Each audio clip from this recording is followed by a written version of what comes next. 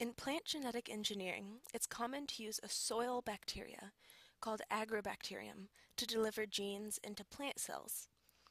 This technique takes advantage of Agrobacterium's natural ability to insert genes into plants. In this video, we'll look at how this bacteria is given a specific gene to deliver.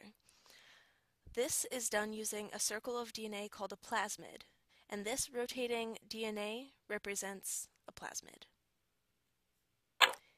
In nature, Agrobacterium usually carries a plasmid that contains genes which cause plant cells to make food for the bacteria. These genes can be cut out of the plasmid and replaced with the gene that you want to deliver. By putting your gene in the same spot, the bacteria will know it should be transferred. This image shows that a plasmid is cut using a protein, and now it's ready to have a transgene added. The overhangs where the plasmid was cut must match with the gene so it can become part of the plasmid circle. These overhangs are called sticky ends because the matching nucleotide sequence of the gene and the plasmid are attracted to each other, thus making them sticky. The cut plasmids are now in the tube on the left. These are mixed with the transgenes in the tube on the right. They have matching sticky ends so that the gene can become a part of the plasmid.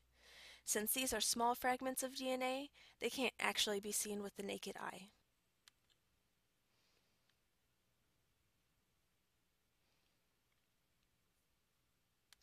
If you could see what was going on, this would be about how it would look. The fragments are floating around in solution. Then, when they encounter one another, the attraction of the sticky ends will cause them to attach. So here it is in action. The attraction of the nucleotides hold the fragments together, but then some proteins act like tape, and they come seal the pieces together to be sure they won't come apart.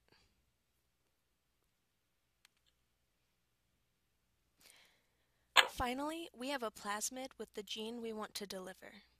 The gene is flashing on the side to show the portion of the plasmid that we added. The next step in this process would be to give the plasmid to a disarmed agrobacterium. Then this bacteria can deliver the gene to plant cells. And this is part of the process of plant transformation.